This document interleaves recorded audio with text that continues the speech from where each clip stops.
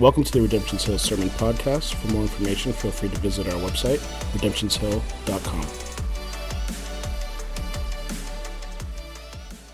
As we continue our worship through the Word, this week our text is Ephesians 3, starting with verse 14. You can, I believe, read along with me as I read this.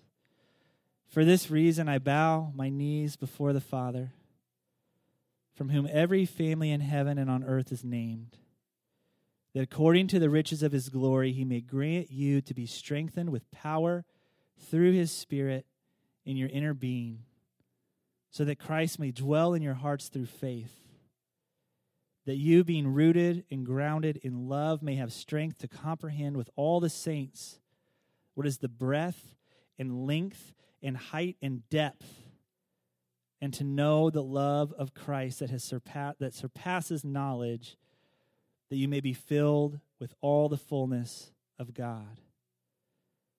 Verse 20, now to him who is able to do far more abundantly than all that we ask or think, according to the power at work within us, to him be glory in the church and in Christ Jesus throughout all generations, forever and ever. And let's all say together, amen. Lord, we just praise your name. We thank you for your word, that God, you are so much bigger and so greater than we can even comprehend. Lord, would you help us to fight our flesh this morning? God, would you just stretch us and get us outside of our comfort zone, God, to just be more in awe of you. God, would you grant us this morning a better picture than we have today as we walked in here of who you are and what you have done for us. And God, may through that, may we be changed. May our worship be changed. May our prayer be changed, God. May our mission be transformed because of this truth this morning. We love you.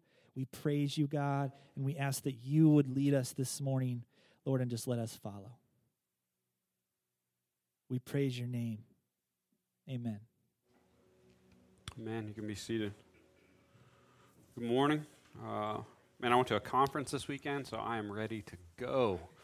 We had a good time.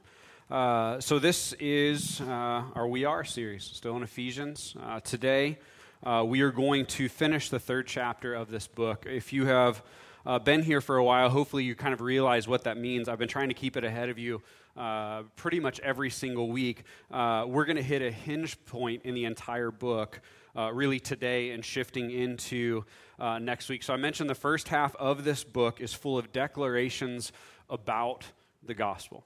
Right? That's what it is, over and over and over, declarations about the gospel and then a prayer. And the second half will kind of filter into not just declarations about the gospel, but implications of the gospel for us in our lives. So basically, chapters 1 through 3 will tell us what the gospel does in us, and it'll declare who believers are in light of the gospel. This is who you are because of Jesus and in Christ. That's 1 through 3. Then 4 through 6 is going to teach us, okay, this is how you live in light of who you now are in Christ, right? So the second half, I'm going to tell you ahead of time, it's less declaration and possibly more challenging words for us to learn how to live in the identity that we have been given. The whole point is take up your identity and walk well in it. Live out the identity that has been given to you, that has been bought in blood for you. These are the things that we have to keep in mind to walk out the identity given. So Paul kind of brilliantly lays out this section, knowing that there's a transition this week into next week, and we'll kind of point out why it's brilliant as we move forward, and hopefully that will make sense. But before we get there, when I say the following things, you're probably familiar with them. We hear them all the time. But when I say things like, I need a rest. I need to recharge the batteries. I need to get some downtime. I need some R&R. I need to have some me time. Man, I'm just so tired. I need to be refreshed. I need to be, maybe you would say rejuvenated or revived, or maybe I need to be renewed, or maybe your lingo is, I just really need to bounce back. I need to be restored. Here's the way that we'll say it often. I need a vacation. I need a nap. I need a week-long nap. I need a break from everything. I need a break from everyone. When we say any of those things, what we're talking about is a theme of strength, or you could say we're talking about a theme of power in our lives. Those statements all scream one thing together, even though they're said different ways. They're saying, I'm super tired, busted up, and worn down right now, which means my reserve of power and strength and energy at this moment internally is super, super low. I'm on empty, and the dash light of my body is on, and it's just screaming, I have little to nothing left, and I need to be filled up so I can bounce back, or else I'm going to be in serious trouble. The general idea of not having an unending power supply in our lives all the time, this idea of needing to be fed or recharged is kind of universal to us in some senses. Everyone knows that we will run out of energy and strength and power. Right? If we don't find ways to get topped off and filled up, we will run out. This needing of strength, it's a physical reality for us. Right? We know it. I need it physically, but here's the thing. It is also a spiritual reality for us. The physical side is more obvious, though, or it's possibly more widely agreed upon. While the spiritual side, that one kind of causes us some problems because we tend to ignore it or dismiss it or cyclically just not really relate to that at all. And I think we can see this, right? We all know if we don't eat for an extended period of time that we're going to crash.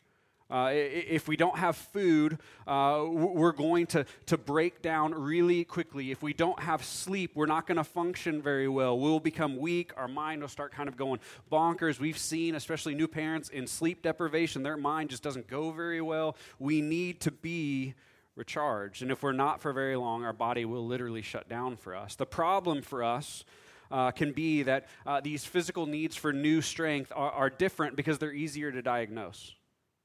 Right? It's easy to tell if you have a hunger headache. I've literally seen more than one of you throw hanger temper tantrums. Like, it's easy to see when you need food. Those dark circles under our eyes, they tell the story that we haven't slept very much. Those scenes are almost impossible to miss, and they're really easy to decide, well, maybe I should kind of deal with that.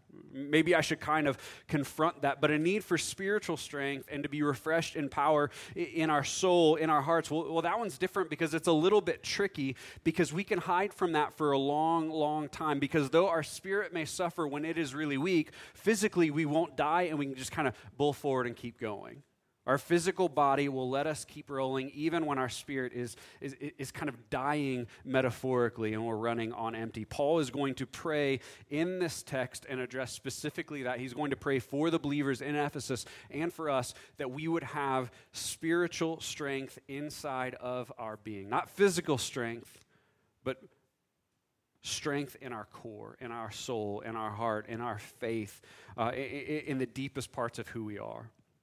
Before we dig into that prayer, his desire for us to have strength or power spiritually, I want to make a connection to the general mindset. Before we get to the second half of the book, which you remember is implications of the gospel, this is how you should now live because of what God has done, before he ever gets there.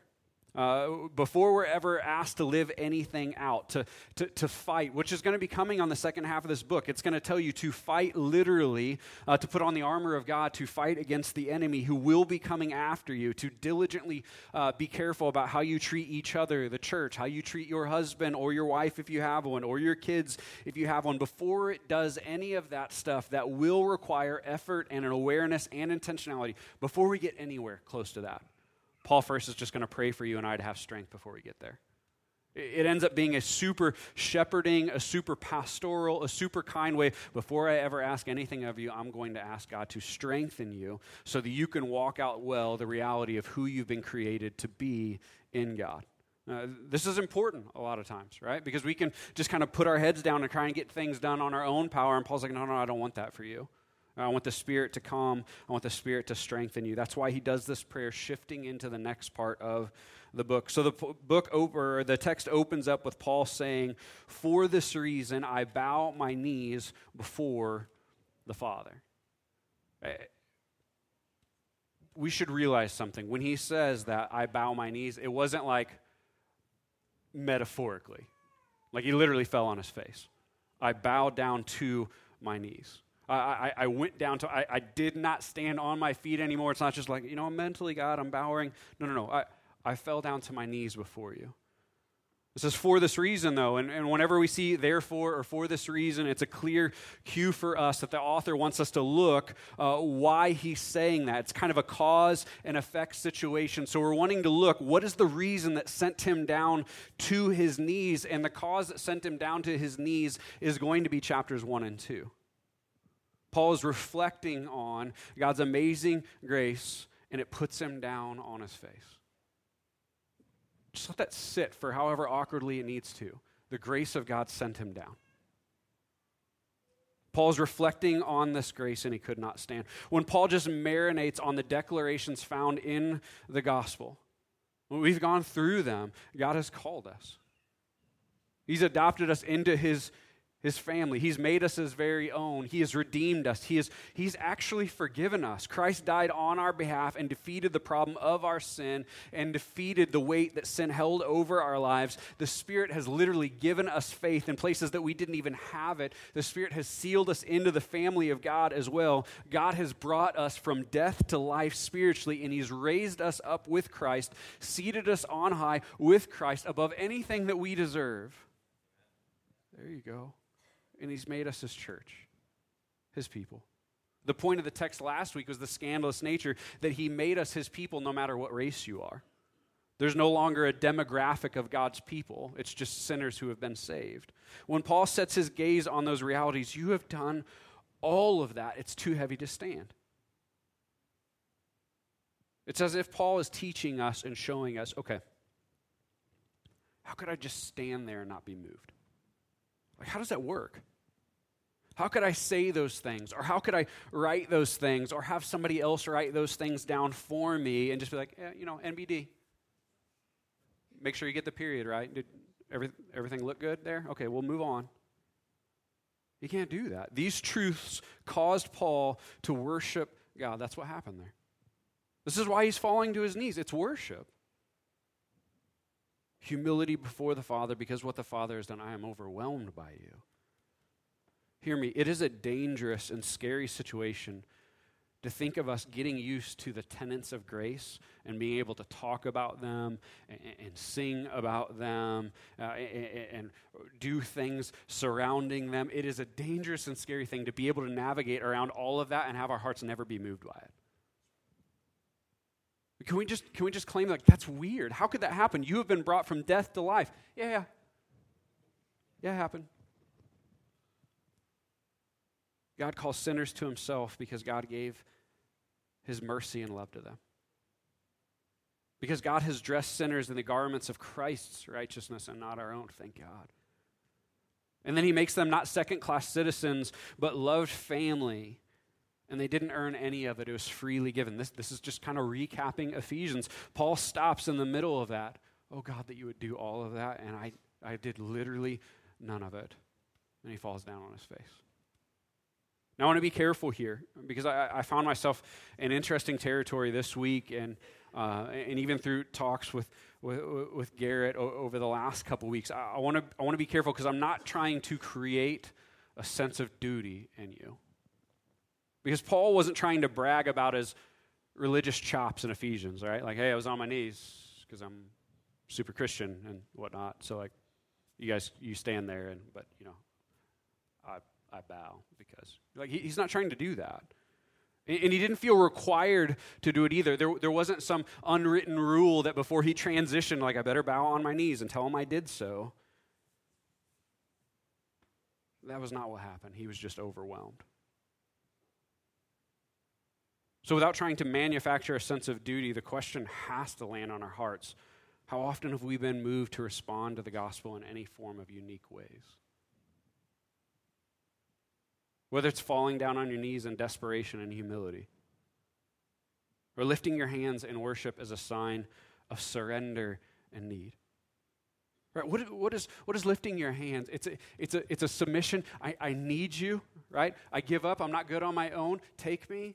Father, pick me up. Like, all of these things are what you're doing when you raise your hands in worship, but it is, I worship you. You are worthy of it. I don't care what anybody thinks. You are good. Pick me up. I submit to you. When's the last time that we kind of gave ourselves over to those things? When was the last time that the gospel overwhelmed you to the point of a tear coming out of your eye? Like, if you've been around for a long time, like me and Garrett are just like closet criers, so like you don't have to be just like us, but when, right? Not closet at all, thank you.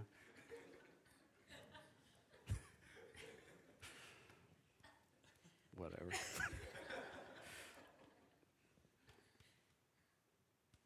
But seriously, those actions aren't a sign of superiority in our culture. They're signs that our heart is palatable. Not just tears, but hands raised, knees bowed. They're signs that we will worship God in response to his goodness and what he has done, no matter how we emotionally feel in that moment.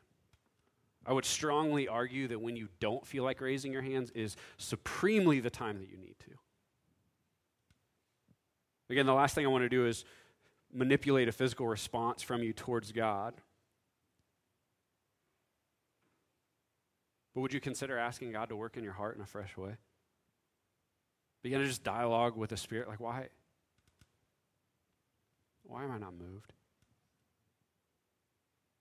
Would you consider, if you're never moved in worship, to do any of those things to begin? And let's teach us something for a moment, though. We have to realize that those are not things that certain groups of people, to bow our knees and lift our hands, they've been taught for thousands upon thousands of years. And nay, they haven't been taught, they've been commanded. This is what we do because God is deserving of it. Check back in the Old Testament, the book of Psalms, right? The call to worship that we read this morning. For this reason, I bow to my knees. These are not Pentecostal actions. These are not just charismatic actions. These are Christian actions. The pliability of our heart has much to do with whether we will engage in them. My heart has been specifically burdened for this over the last couple weeks. Especially if I'm just super honest with you, last week at the beginning, I wasn't playing drums and I found myself in the front and I kind of walked to the back and just kind of looked around us. And again, I'm not trying to manipulate you, but to see us hear words and stand completely unmoved. Okay, maybe we need to warm up and have the gospel, and luckily at the end, like, we worship well, but my hope is that God would change the culture of how we worship. Hear me, to where it would not be shocking if someone were down on a knee.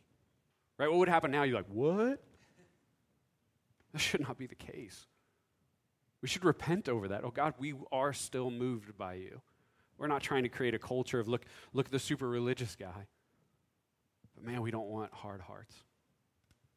I hope the difference between manipulation and encouraging us to participate in the ways of worship that the Bible just clearly says, do this. I hope that makes sense. Paul was wrecked by the gospel to the point he just couldn't stand. No, it doesn't matter. Right now I need to do this. Yeah, you've got a letter to write. Yeah, well, whatever. Like right now, how can I stand here and act like this isn't a big deal? So he bows to his knees because of what God has done. It says this, for this reason I bow my knees before the Father, from whom every family in heaven and on earth is named.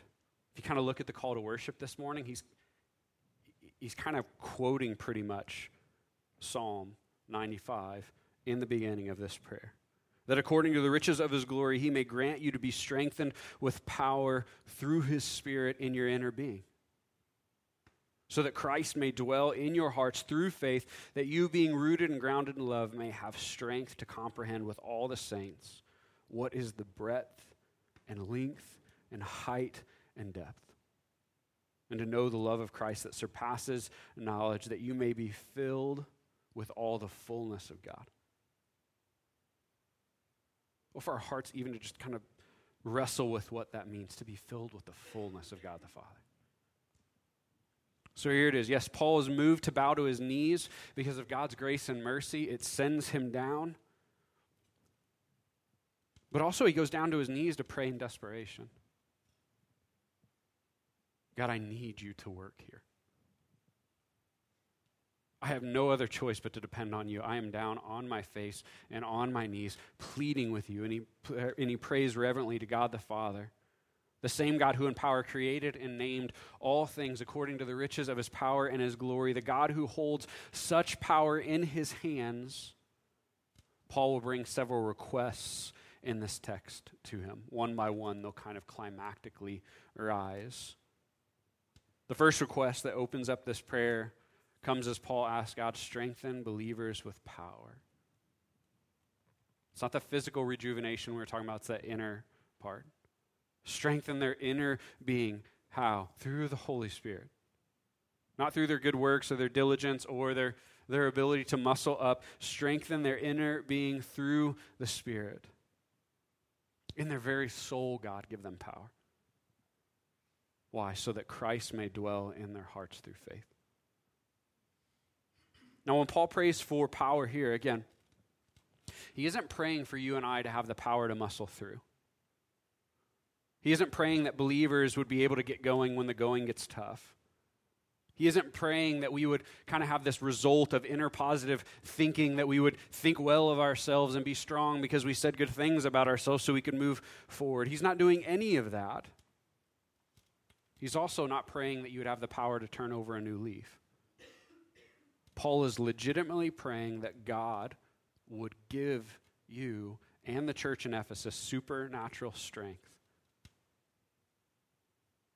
power in your inner being for a reason, so that Christ may dwell in your hearts. Think about that he may live there, that he may reside there, that his home may be there. When I was young, I remember hearing the term all the time, and depending on if you grew up in church or what kind of church you grew up in, this was said all the time to kids, like, would you like to ask Jesus in your heart? Now, often it was trying to kind of, we have to be fair about this because we always have to kind of confess. So it's trying to get even kids to confess their need for Jesus and to make a decision to be saved. It was viewed as a one-time deal, though. Would you like to, Wednesday night, ask Jesus into your heart? What Paul seems to be kind of praying for something like this, but to happen every single day. Paul seems to ask for God to give believers power so that they may have Christ dwell in their heart all the time. Not once, not when you're 8, all the time. As a regular rhythm of life.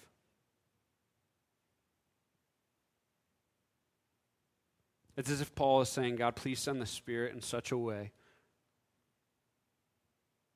that the Holy Spirit would make himself at home in their hearts, so that Christ would be and become the center of their affections, their decisions, their behavior, their peace, their joy, so he would be their all in all. But Holy Spirit, you do it because they can't. Don't have Christ pass through their hearts and minds on Sunday morning at 10:30. But let him dwell there. Let it be their residence, his normal spot. May he not just hang out in their heart, but may he rule it. Right? We get that, right? There's a difference between, like, some of my life takes Jesus into account and King Jesus rules my heart. Those are not the same. This is what Paul is praying for. Seamlessly, he shifts after asking for power and strength internally.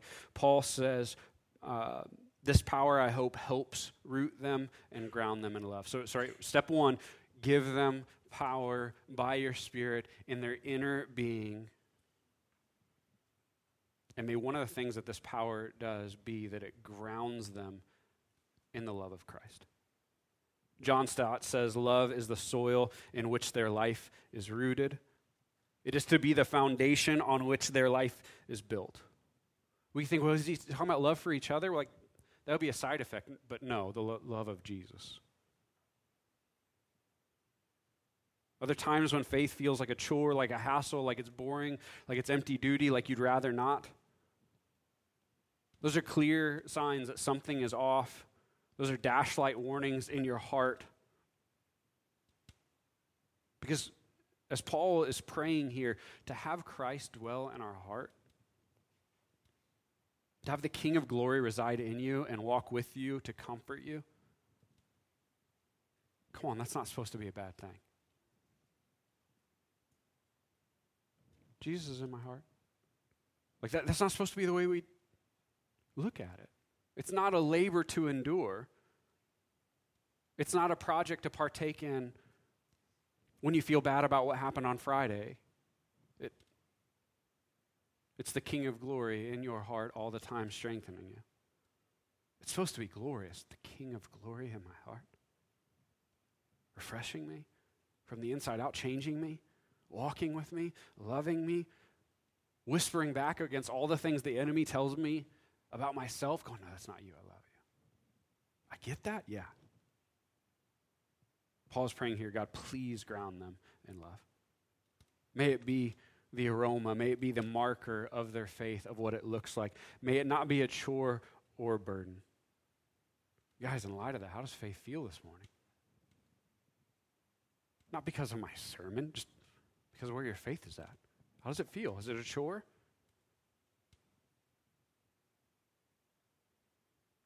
Paul goes further, though. Just praying for a grounding of love is not enough for him. He prays earnestly for something that, man, I desperately want for us, church. He prays that we would not just know in some sort of mental cognitive capacity, but that we would comprehend, that we would be able to wrap our mind around to a greater degree. And look at the words that he tries to use here, because we just can't get it. The breadth and length and height and depth of God's love. May they not just be grounded in it, but may they have this ever-expanding vision of how deep it is, and how high and how wide. And just when you think you've gotten to the edge of one side, it's so much bigger. This is what he's praying for. Paul's crying out, oh God, your love is inexhaustible and it's never ending. We can't put borders on it. We can't measure it, and it cannot be contained. It's deeper than the deepest ocean, higher than the heavens. God, may they just get a bigger picture of your love. And then when they see that bigger picture, may they get lost in it. May they lose track of time in it. We throw ourselves into so many things. Would they throw themselves into God's love? But even as they keep diving deeper, still give them a sense that they're never going to find the end. Let them keep seeing that it gets bigger. But may it almost be like a beautiful challenge. I will never find the end, but I'll keep looking for it. If you've heard of the Challenger Deep Gorge, if you've ever watched a documentary on it, like the Northwest Pacific Ocean, there's just this hole in the earth.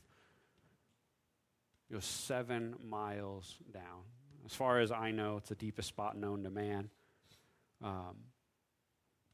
We can send some radar down there to try and kind of get a picture of what it's like, but we can't actually get there. We've tried. Every time that we try, or scientists try, I've never tried, but they create a vessel that cannot go deep enough. Why? Because the pressure is too crushing. It's overwhelming. Think about that, 7 miles deep. That's 1 mile deeper than Everest is tall. But even though we can't get there, it hasn't stopped people from trying, from dreaming of it, from marinating on it, from talking about it. See, this is what Paul wants for believers. May they know that your love is unsearchable, but may it never stop them from diving deeper and deeper and deeper into it. May they have this passion to find a couple feet and a couple feet and a couple feet more of your love. He's getting to something profound here that comes out at the end in verse 19. I'll just say ahead of time, I don't even know how to give this words. He's praying that God deepens our knowledge of his measureless love as we keep going deeper and deeper and deeper and being fulfilled and strengthened in it. That we'll be filled with the fullness of God. Like his person would fill us.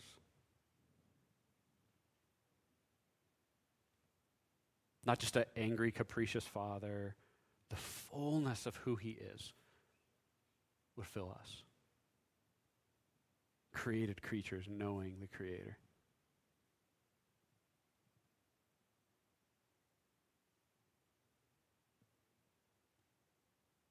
The love of God is so much greater than we could understand, and yet Paul wants us to dive in and be filled.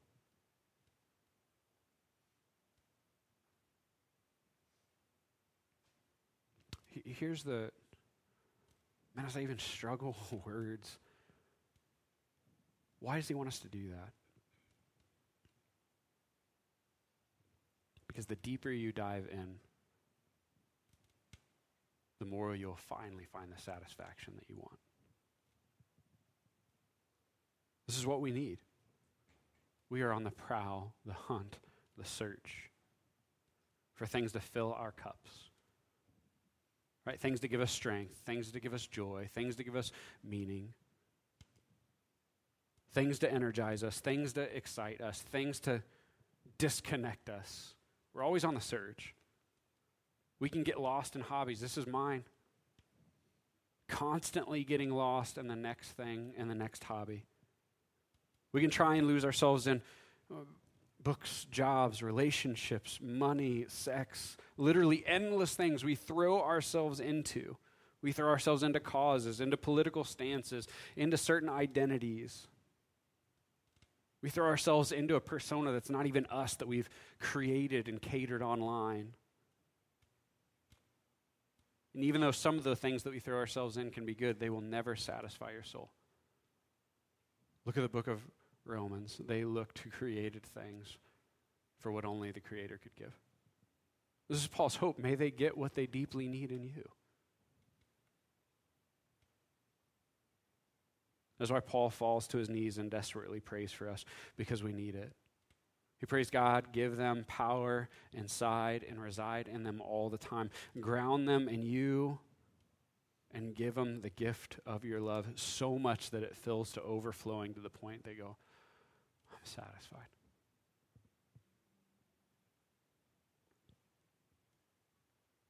So here's a problem. Like, we talk about our hearts believing in God, and Paul goes, you have such a little weak vision. I want your heart to overflow with him. Man, that's different. May the power of God strengthen you in ways that you never imagined. May it renew you from the inside.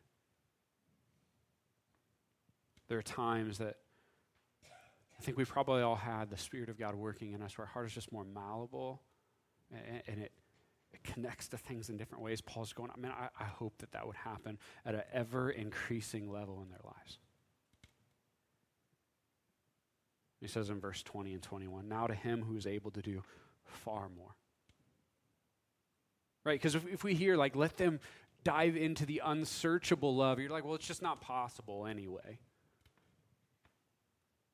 I was like, well, God can do a whole lot more than you thought. To him who is able to do far more abundantly than all that you could ask or think. I mean, he's pretty clear there. He's got more in him than you could ever ask for. According to the power at work within us, to him be the glory in the church and in Christ Jesus throughout all generations, forever and ever. Amen. This last part is considered a doxology, a liturgical praise of God. God has made a way where there seems to be no way for redemption. He has loved, planned, called, saved, redeemed spiritually dead people. And he arms them with the love of God and the Holy Spirit. We are not left defenseless. And he sends them out to do good works in the world around them. Paul prays that believers would be lit up by this great love given to them by God. That we be satisfied and fulfilled. Just imagine the picture where God satisfies you and you can just stop your endless searching.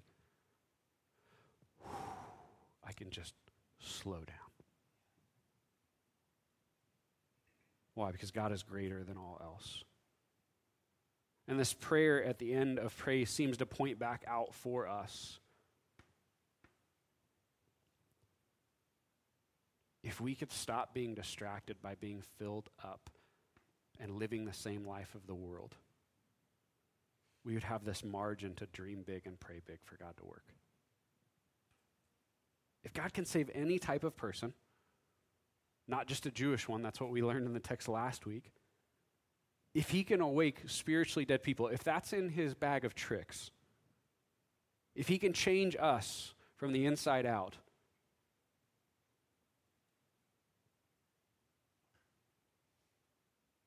if he can take creatures that are never satisfied and satisfy their soul, then what can't he do? Paul's just going to think about it a little bit. He seems to be praising and challenging us at the end. God can do far more, abundantly more, exponentially more. Any of the words you want to put, way, way, way, way more than we could ever ask for, or we could possibly even wrap our minds around. This is a call for believers. As you dive into and fill up on God, begin to ask for him to work, because there's nothing outside of the realm of possibilities for him. Begin to ask God to do amazing things around you and in you for his glory. Right, what does this mean? This does not be like, well, I really want a Porsche. It literally has nothing to do with what he's praying for. Imagine what he could do for his glory, and you could walk alongside it. That's what he's talking about. We're really good at throwing up Hail Mary prayers when our life is a dumpster fire. But what if we began to pray that he would do great things through us for his glory in our city and our church? Begin to look out and dream big about how God may use you. Dream about what kind of insane good works and beautiful things he may call you to do. It's almost a challenge here. You can't outdream God. Try. That's not a prosperity gospel either. We can't ask him to do too much, so just start dreaming and asking. As you spend time with God, here it is. Listen to him. See what he's telling your heart and ask him to work in those areas and be blown away by what he does. Ask him to do more with you, in you, and through you. Let's just be honest, around you. Isn't there a part of you who's like, man, I just want to see him do something amazing? Paul's going, he can. Start praying for it. Throw yourself into him, start asking, and be awed. The never-ending search that the world does and that we tend to do, we'll have to pause for that to work, though. He kind of goes in the last verse. Think about it.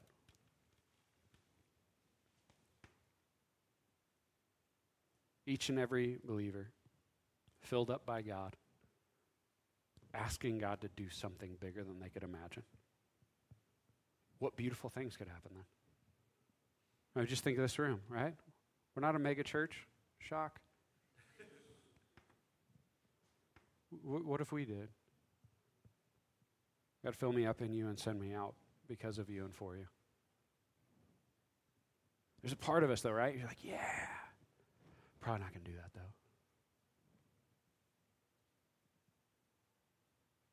though. Unending well of God's power to fill us up and send us out. That's why Paul says, imagine all generations and all nations doing that. That's an army for God moving out and seeing beauty and redemption. And I'll say before, and I want to kind of stick to it, right? This chapter is still declaration. Paul is not saying that, well, you need to get better at looking for God's love. You need to do better about praying for big things, which is probably true, but that's not necessarily what he's saying here. He is saying, though, there's a fountain of love and grace right there. Do what you will. Right? Unending grace and love. Right there, make your choice. There's no do better. There's no try harder. This is what is real. If you want it. See, we run from thing to thing and idea to idea and possession to possession, often looking to be rejuvenated or just to escape. And that there's something pure that's available. something sweet, something satisfying. I think of all the metaphors that Jesus kept using. I'm the bread of life.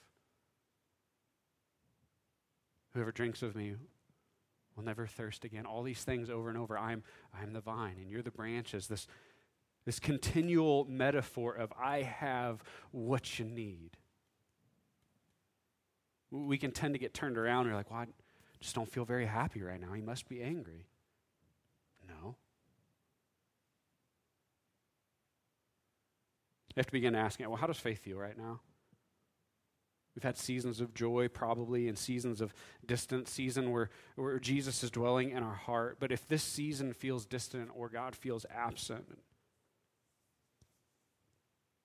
we've got to understand when we do not feel God, when we're not sensing his love, it is not because he's not present and left. Our sovereign Father needs no vacation and needs no sleep.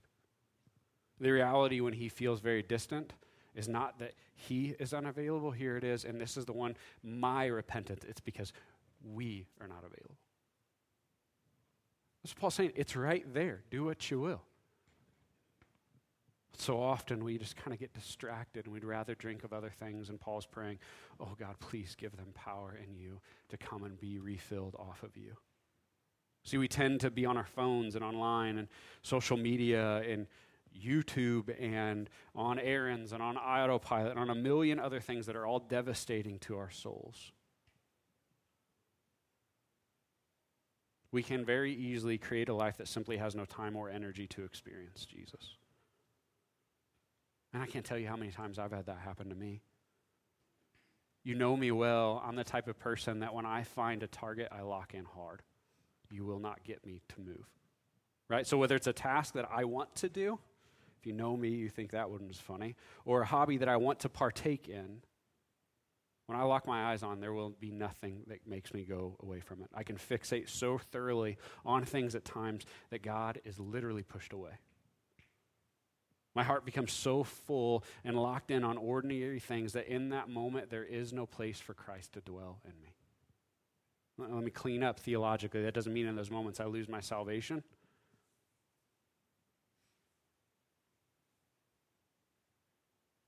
But it does mean in that moment, the heart, the architecture of my being just has no place for Jesus and strengthen me, to empower and strengthen me. We have a limited amount of time and energy. We just need to own it.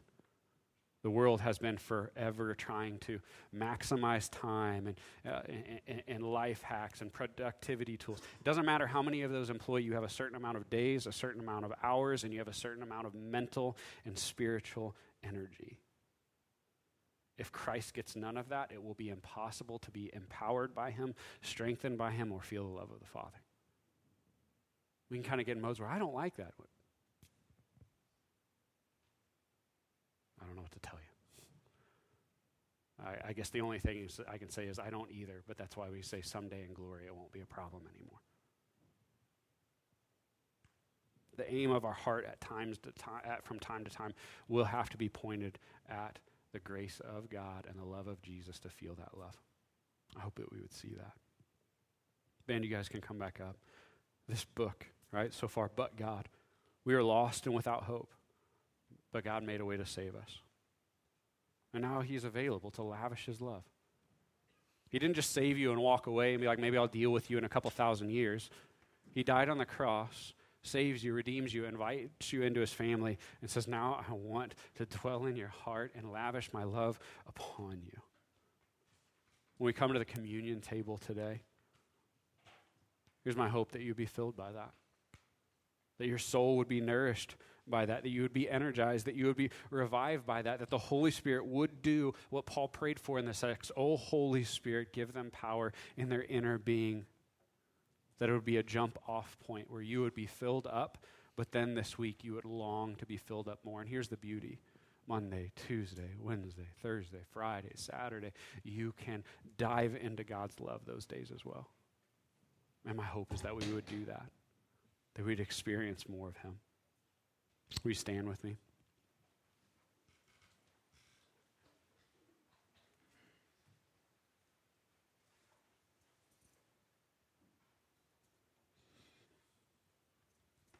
Father, I pray that you give us a bigger vision of your glory and your goodness. You are what our hearts need. You are everything we need, Father. I pray that you will help us see that. That the illusion, that all the things that we're living for around us, that we would begin to, by your Spirit, see through those things and put the things in creation back in their right place and find life and love in you, God. May we understand together what it looks like to dwell, have you dwell richly in our heart, King Jesus. I pray for that. We need you. Be glorified. I pray that your table is a place of strength for us. And that you would begin to unlock something in us that wants to dive deeper and deeper into your love every day. That for some of us, maybe the cyclical pattern of ignoring you until the wheels are coming off would stop.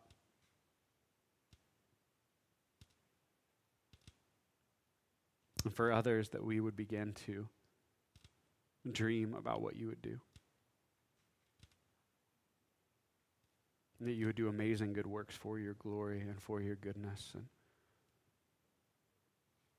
that we would get to worship in light of them and praise you for what you've done. I pray that in your name, God. Amen.